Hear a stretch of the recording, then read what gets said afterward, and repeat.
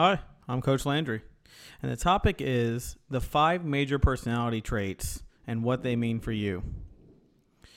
So your personality influences everything from friends you choose to candidates you vote for, yet many people never spend much time thinking about their personality traits, and understanding your personality can definitely give you some insight into your strengths and weaknesses. It can also help you gain insight in how others see you and also help you choose partners with those mentalities. So I'm going to go through the 5, and I'm going to throw in some just funny stuff here and there about each one of them that a lot of people don't know about. So number 1, we're going to go with a conscientious person. People who rank highest in being conscientious are efficient, well-organized, dependable, and self-sufficient. They prefer to plan things in advance. They aim for high achievement. People who rank for lower in being conscientious may view those with personality traits as stubborn and obsessive. A fun fact about these types are that marrying someone that has this personality type increases your own chance of workplace success. For some reason, having a spouse with this kind of personality can boost your productivity. Studies don't know why, but that's what they show. Number 2, extroversion. People who rank high in extroversion gain energy from social activity. They're talkative, they're outgoing, they're comfortable in the spotlight, but others may view them as domineering or attention-seeking. So a fun fact about those kind of personalities that comes to mind for me is be on the lookout for a strong handshake. Studies show that men with the strongest hand grips are more likely to rank high in extroversion. I myself always, some of my men clients always say, confidence starts from the hand up, and that's because a good firm handshake as a man establishes your demeanor. However, the same doesn't hold true for women. Number 3 would be agreeableness personality. Those who rank high in agreeableness are trustworthy, kind, affectionate towards others. They're known for pro-social behavior, often committed to volunteer work, altruistic activities. Other people, however, may view them as naive or overly passive. And a fun fact about that type of personality is they seek a financial investor who is high in agreeableness. Studies show that agreeableness investors are least likely to lose money from risky trading. So it goes to show that some people may see them as naive, but when it comes to money, they seem to be on top of it. But you may want to avoid an investor who's high in openness. That personality trait is also associated with overconfidence, which can lead to an investor to take excessive risks.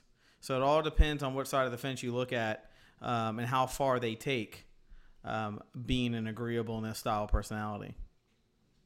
Number 4, openness to experience personalities. People who rate high in openness are known for having a broad range of interests and vivid imaginations. They're curious, they're creative, they tend to prefer a variety of rigid routines. They're known for their pursuits of self-actualization through intense experiences like meditative retreats and living abroad, and other people may view them as unpredictable and unfocused, and basically never going to build anything. But a fact about a personality like that would be openness is the only personality trait that consistently predicts political orientation.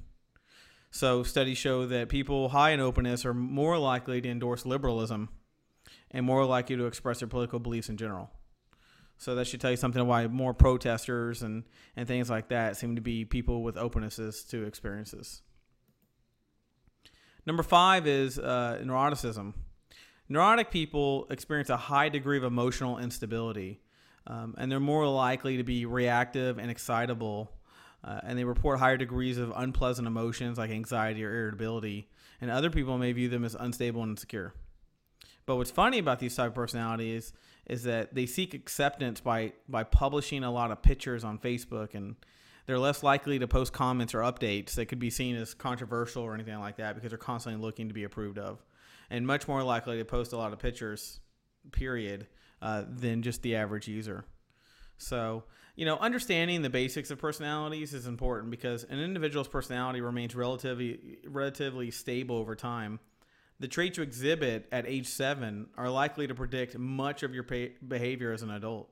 Most people don't realize that, And you can, of course, change some of these traits and whatnot. It takes a lot of hard work and it can be a challenge. But if your personality or the person you're dating is not a fit for you, you should be able to look through some of these personality things I told you and be able to kind of put them into a place where you can kind of see if they're actually compatible with you based on these 5 personality traits.